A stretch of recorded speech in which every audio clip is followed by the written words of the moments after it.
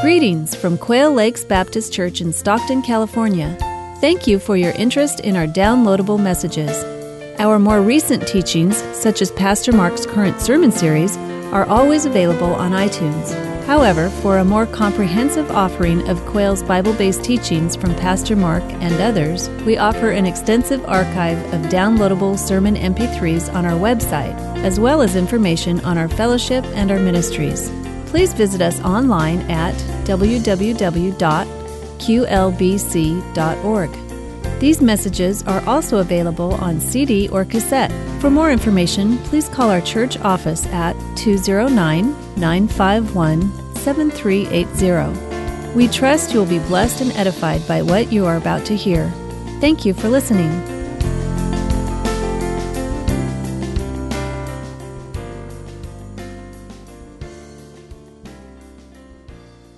Take your Bibles and turn to 2 Corinthians chapter 12. That's where we are today. 2 Corinthians chapter 12. While you're finding that, I want to just say thank you for those of you who were praying for Pastor Grant and myself. We were on this past week, we traveled to Honduras and Belize to look at some mission organizations for a possibility of a future trip, and I think that we're gonna work great together in the future. So your prayers were answered, but we are back now and rejoicing in Jesus. And today we'll focus on 2 Corinthians chapter 12. Here's the key concept for today. Difficulty can be good for you. Difficulty can be good for you. Some of you say, well, that's good news because I'm certainly going through it right now. 2 Corinthians chapter 12. While you're finding that, a Sunday school teacher was teaching his class of 6-year-olds about how you go to heaven. He wanted to make sure that the children understood it's not about just doing good deeds that gets you into heaven. It's about faith in Jesus Christ. But he gave them a quiz. And the first question was, listen, if I sold my house and my car and I gave the money to the poor, would I go to heaven? And the class said no. So we quizzed them again. If I came to church every day and cleaned the building for free, would I go to heaven? The class said no. And by now he's thinking, good, these kids get it. It's not about good works. What about if I was real nice to animal? Would that allow me to go to heaven? And once again, the class shouted back, no. When he said, well, what do I have to do to go to heaven? And a little boy in the back raised his hand. He said, yes, you have to die. Of course, that's part of it, right? But what we're going to see today from Scripture is a situation where the Apostle Paul evidently either went to heaven or had a vision of heaven without dying. So let's remember where we are in the flow of the Apostle's thought. In chapters 10 and 11, Paul has been defending his reputation and his ministry against accusations that come from critics. He sarcastically refers to these people as super apostles because they're elevating themselves. Really, it's kind of an ego trip for these leaders that have come to Corinth after Paul has left. And we only have one side of this discussion, obviously, as Paul is responding to the accusations, but they tend to be boasting about their credentials, and in chapter 12, they are boasting about their spiritual experiences. They're making the claim that their spiritual experiences, the things that they have encountered in their life spiritually, make them uniquely qualified to lead the church. They must have sounded something like some of the religious leaders that claim to have a vision of Jesus, but instead of calling that vision calling them to make sacrifice for Jesus, it turns out to launch a fundraising campaign. Or on an everyday level, like the person who starts the sentence with the words, God told me to tell you. What are you going to do with that? God told me to tell you. Or, I was talking to God about you last night. Right? Oh my. They'd be better off saying, it is my impression that I meant to say this to you. Taking a more humble posture. When you start the conversation, when the issue is your own supernatural experience, it tends to be all about you after a while. And Paul is hearing that these false teachers, these super apostles who have come into Corinth are claiming great spiritual experiences. And when we come to chapter 12, he decides to, in a sense, fight fire with fire. Let's read, starting in verse 1. We're picking up the theme here. It's kind of in the middle of his conversation or his writing, but he says this: I must go on boasting, although there is nothing to be gained. I will go on to visions and revelations from the Lord. I know a man in Christ who 14 years ago was caught up to the third heaven. Whether it was in the body or out of the body, I do not know. God knows. And I know that this man, whether in the body or apart from the body, I do not know, but God knows, was caught up to paradise. He heard inexpressible things and things that man is not permitted to tell. I will boast about a man like that, but I will not boast about myself except about my weaknesses. Even if I should choose to boast, I would not be a fool because I would be speaking the truth. But I refrain so that no one will think more of me than is warranted by what I do or say. Paul is recounting in a somewhat convoluted way the fact that he too has had spiritual experiences. In fact, he says, I was caught up to the third heaven. Whether it was a vision I was having or an actual experience of going to heaven, in a sense, I don't know, I'm not sure. But this experience is something that I have gone through. And by the third heaven, he means the place where God uniquely dwells.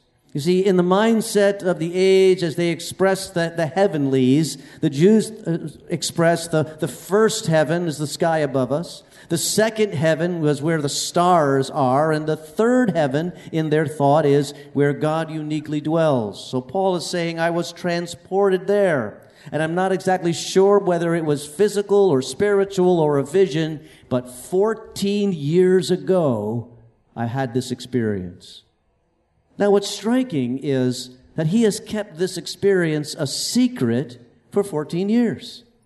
He hasn't talked about that. It's nowhere mentioned in any of his other letters. It's not recorded in the book of Acts as an experience he talked to Luke about. 14 years he's been silent about this fantastic experience. And he has had other visions that he has told us about. Paul came to Christ because he encountered Jesus on the road to Damascus there, seeing the risen Christ. Paul experienced a vision of the man from Macedonia when he was still in Turkey, and the man in his vision called him, come over here and preach the gospel in Greece. And Corinth is one of the places that he encountered because of that vision. He was very willing to talk about those visions and those experiences, but for this one, for 14 years, he's remained silent. Why is that the case? I think it's the case because of the ethic that he expresses at the end of verse 6. So that no one will think more of me than is warranted by what I do or say. Paul knows that he's being truthful as he tells about this event. But he also realizes that reports of visions, reports of revelations, spiritual experiences are poor standards by which to claim leadership and authority. Sometimes leaders will use that to promote themselves, and because they tend to be more influential with the listener than they ought to be. And that's just what's happening in Corinth. These false teachers are promoting themselves, talking about their, supernatural experiences, and the Christians there have fallen for it. They must be worthy to be followed simply because of that. Paul calls them shallow in their thinking. This is not a good claim for ministry credentialing. The proper source for ministry credential is a life lived for the glory of God. It's the teaching in line with the Word of God. Is the gifts for ministry and the calling of God. And Paul now opens up about this experience, you can sense almost reluctantly. Almost in a sense where his back is against the wall, but because they are so impressed by these false teachers because of their experience, the Corinthians have almost driven him to do it. Let me tell you about my experience.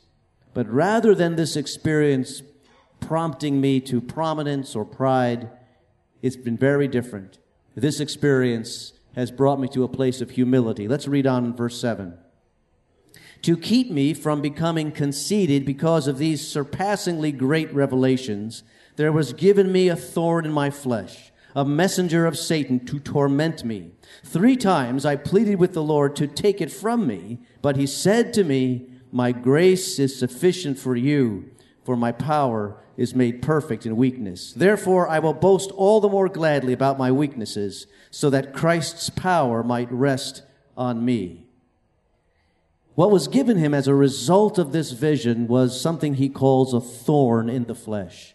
It's an area of suffering, some sense of pain, something painful in his life, to keep him from becoming prideful.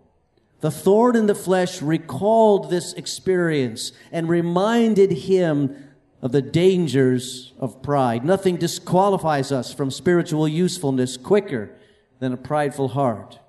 And God goes to great lengths to keep Paul humble, because maybe he recognized that there was something in Paul's personality, and you can sense that through his writings, that would gravitate towards a feeling of superiority. Maybe he exhibited that in those years when he was persecuting Christians as a Pharisee of the Pharisees. And so God is making sure that Paul's attitude never goes back there. And when Paul was in this vision, he saw something inexpressible. He heard something that cannot be captured in human thought or human tongue. And he's reminded that what's going on in heaven is about God and God alone. And I think it's the truth that for 14 years he's kept this vision secret. It's something between him and God, this experience that he had. And for 14 years he's carrying this thorn in the flesh, whatever it is, to be kept humble, because he recognizes that if he were to use this experience, this situation, as a story that he told to gain fame or to gain a sense of prominence, every time he told the story, he'd probably add something about his own intellect, his own ego, his own personality, his own impressions. This is human nature when we tell a story over and over again. And pretty soon, the telling of this experience would be more about Paul than it is about God. And God doesn't want that to happen. He wants Paul to be kept humble. And so the thorn in the flesh is given. Historians have argued for centuries about what the thorn in the flesh was. Paul doesn't tell us. Some speculations are that it was poor eyesight. Some speculations are it was epilepsy or malaria, some illness. If we needed to know, Paul would have told us for sure, but it was something physical. I think that's true, as he expresses it in the flesh. And the truth is that it hurt him. It was a humbling thing to some degree. It restricted his actions and his ministry. And at first, I think Paul felt that this thorn, this issue, was a hindrance to him glorifying the Lord Jesus. Look at verse 8. 3 times I pleaded with the Lord to take it away from me. He felt justified in asking God to remove this suffering, to remove this pain. And after praying 3 times, you get the impression of 3 seasons of prayer, asking God to take away this situation. The answer was, no. You must endure. You must carry that thorn. And here's a principle that I pull from this. God's answers to our prayers are always God's means towards God's ends in our lives. God answers our prayers in such a way that they're the means to his ends in our lives. He sees what's coming. He understood what might have happened if the thorn was taken away. He recognized that, and so the answer was no. And eventually, Paul accepted this thorn that was, in verse 7, it says, a messenger of Satan. He accepted it as a gift. He says, it was given to me. Even though he attributes it to Satan and Satan's actions in his life, a point of suffering, God turned that messenger of Satan around to be used for his glory and for Paul's benefit. God gives Satan sometimes permission to assault the saints. We see it in Job. We see it here in the Apostle Paul. And at first sight, this comes as an attack of Satan, and Satan was no doubt gleefully inflicting this suffering in the life of the Apostle Paul. But behind it all and above it all, God recognized that he could take that suffering and use it for his glory.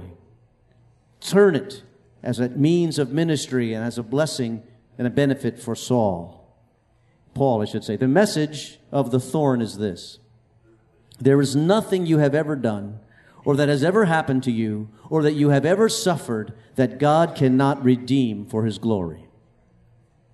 Every experience, every situation, every illness, every suffering, God can turn for his glory. Thorns come in everyone's life. They come in different means, in different forms, different kinds of sufferings and distress. Not all thorns are created equal. Some come because of the sinful actions of others around us, and we are caught up in the aftermath. Some come because of our own poor choices, and there are results from those choices. Some come as a direct initiative of Satan and the evil one, but in all of them, God can be working towards the good and his glory. The will of God will never take you to a place where the grace of God cannot meet you. And the Apostle Paul has discovered that as he has walked the journey of life with this thorn. In all things, God works for the good. That came from the pen of this man, Romans 8:28. And we know that in all things, God works for the good of those who love him, who have been called according to his purpose. Paul wrote that verse as he is enduring a life with this thorn in the flesh. And when we get that sense of endurance, working and walking with Jesus, we find his strength is sufficient. Look at verse 9. But he said to me, my grace is sufficient for you. My power is made perfect in weakness. Therefore, I will boast all the more gladly about my weaknesses so that Christ's power may rest on me. That is why, for Christ's sake, I delight in weaknesses, in insults, in hardships, in persecution, in difficulties. For when I am weak, then I am strong. While the false leaders were claiming their spiritual experiences as that which would elevate them and make them the center of attention, Paul understands this experience has brought about a weakness in me. But when I am weak, that is where Christ's strength shines through me. You see, if we are facing every situation and we think we can handle it, and we believe that we can do it, if we're operating on our own talents and our own smarts alone, and everything is contained by what we can do physically, we limit God. But when we are weak, God can shine through us and his strength is seen. His power is perfect. And so we're meant to ask the question as we look at the example of the Apostle Paul, what are we to do when thorns of suffering come into our own life? How are we to react? And number one is this: stand on the truth that God can work in every situation and do not be discouraged. God is working in those situations of suffering. I love the book written by Stan Toller. I appreciate just the title of the book. The title of the book is this: God has never failed me, but he's scared me to death a few times. That's a great title. In that book, he tells a story about a man who went to a Little League baseball game. And he showed up late for the game, and he sat down on the bench behind the dugout, the bench there of the team that was in the field. And as he sat down, he looked up at the scoreboard, and the score was 18-0. And the man said to the little boy right kind of in front of him across the chain link fence, he said, is that the right score? And the boy said, yes, 18-0. And the man said, well, are you discouraged? And the boy said, discouraged? Why should I be discouraged? We haven't come up to bat yet. And that's our attitude as we go through difficulty. We haven't seen the end of this yet. God hasn't worked it out yet. There is more to come here. We don't have to fall to discouragement, because when we are weak, that's when we are strong. Secondly, when thorns come, the thorn of suffering, Paul reminds us by his example, keep praying until you are told to stop. 3 times Paul prayed, but eventually the answer was clear. The answer came. And the implication is, in these 3 times of praying, Initially, Paul doesn't get it. He's saying to the Lord, how can this be right? How is this helpful? This suffering is hindering me serving you. But God knew different and God knew better. And the answer was no. And the answer eventually was clear. And Paul obeyed. See, the big lesson for us is when we pray, the answer is not always going to be yes. Sometimes the answer is no. And sometimes the answer is wait. But when those answers come to our prayers, God always has something greater in mind for us beyond what we can conceive. Or He's protecting us from something that we don't understand. And when the answer is clear, obey. But keep praying until that time. There's a third point that from the example of Paul we can learn, and that is we are to own our thorns for the glory of God. In other words, don't hide them. Paul says, I delight in weakness, in insults, in hardships, in persecution, in difficulties. For when I am weak, I am strong. Paul's thorn was evidently obvious throughout the course of his life. Even though he didn't reveal the reason for it, he didn't reveal the source, it was something that he carried with him. We, on the other hand, too often continually pretend that nothing is a problem. Too often, we put up a barrier, something in front of the situations that we face, hoping that no one will ever know that there's turmoil in our life or there's issues that we're going through. And we cheat ourselves when we do that. We cheat ourselves of the ministry of prayer that the family of God would give. We cheat ourselves from the compassion that can be demonstrated to us from a loving, ministering body of believers. In reality, in our common journey, we are called to help each other, but we can't help each other if we don't know what the situation is. So own your thorns. Don't hide them away. It doesn't mean that every time we're together it's a sloppy sob session, but it means there will be times when it's appropriate to be vulnerable. Life is not how it looks on Facebook, right? Your life is not how you look on Facebook. You're not always smiling. You're not always on vacation. You're not always having fun. There are difficulties. And in that admission, we give permission for people to help us. Own your thorns. Fourth, enlist your thorns to service for the King. Use them for His glory. God can redeem your pain. And He will use your pain to bless somebody else. I love the story that Phil Yancey tells about a woman who was getting married. She had planned the wedding ceremony. She had planned the reception, and it was to be an elaborate reception. She's an older woman, you know, she had gone through some things in her life, and now she was going to be married, and she took it on herself. It was going to be in the Hyatt Regency. The bill for the affair was going to come to tens of thousands of dollars, and everything was bought and paid for and ready to go. And the day before her wedding, her fiancé dumped her.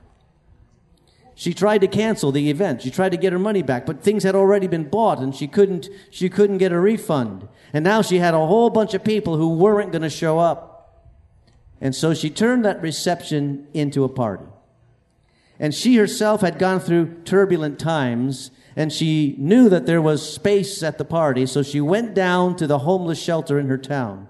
And she invited all the residents of that homeless shelter and the staff of that homeless shelter to come to the party and be a part of the banquet. You see, there had been a point where she herself was homeless, and she benefited from that homeless shelter. And so they came. And he says they served boneless chicken in honor of her spineless groom. And she used that brokenness to bless others. That's what you do with thorns. And it can happen because God's grace is sufficient. You see, suffering in and of itself has no value. It's only for the sake of Christ. When we recognize that Christ is working in this and able to continue to work. When we recognize it's not about us, but it's about God and what He is doing through us. And the Apostle Paul gets to that in verse 11. He says, I have made a fool of myself, but you drove me to it. I ought to have been commended by you, for I am not in the least inferior to the super apostles, even though I am nothing. Paul says, at the end of the day, It's not about our reputation. It's not about our image. It's not about our ego. It's not about us telling the things that we have gone through to impress one another. It's about making Jesus famous, not us. It's about Him. And I tell you this experience only to show you that God wants humble servants to lift Him up. And so as we step away from the passage, I think Paul would have us ask some questions. The question is what people think of me too important to me? Am I conscious of my image and reputation too much? Am I falling into the trap of keeping score with other people, even among spiritual things? Do I truly have the heart of a servant? Is pride part of my life? Paul would say, Lord, may it never be. Let's pray together. God, some of us here are going through thorny situations, or we're carrying with us a point of suffering. And Lord, we would pray with the Apostle Paul that in our weakness you show yourself strong. We pray that you would use these times to bind us together as a family of compassionate believers. And through it, that the world might know that you are able and you are greater than the problems we face. Forgive us of the times that we tend to be in competition. Forgive us for pride. Keep us humble. And humbly, Lord, allow us to have you shine through us for the sake of ourselves and for those we love. We love you, Lord. And we pray that you would do this work in our lives. In Jesus' name, amen. In a moment, we're going to leave this place, but maybe you're going through a time where you say, that's a thorn. This is an issue, and I need prayer for it. We have prayer counselors that are going to be next to the organ by the prayer table. In a moment, we're going to go our separate ways, but you slip forward, and they'll meet you there, and they'll pray. But first, let's stand together, and we'll have a closing prayer, and before we do that, we'll sing a song, okay? We have a minute. Okay, let's sing the song, Praise the Name of Jesus. So, you know that chorus? It's an older one, but I think you remember it. It goes like this. Praise the name of Jesus. Praise the name of Jesus. He's my rock.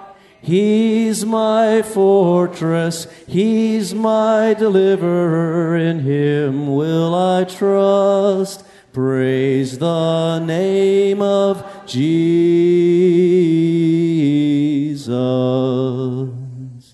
Lord Jesus, we do praise your name. Thank you that you are the fortress of strength in our life and our refuge that we run to. Protect us in the week ahead and enable us, we pray, to demonstrate what it means to truly be a follower of Christ. Help us to represent you well, for we ask it in your name. Amen. God bless you. Thanks for coming today.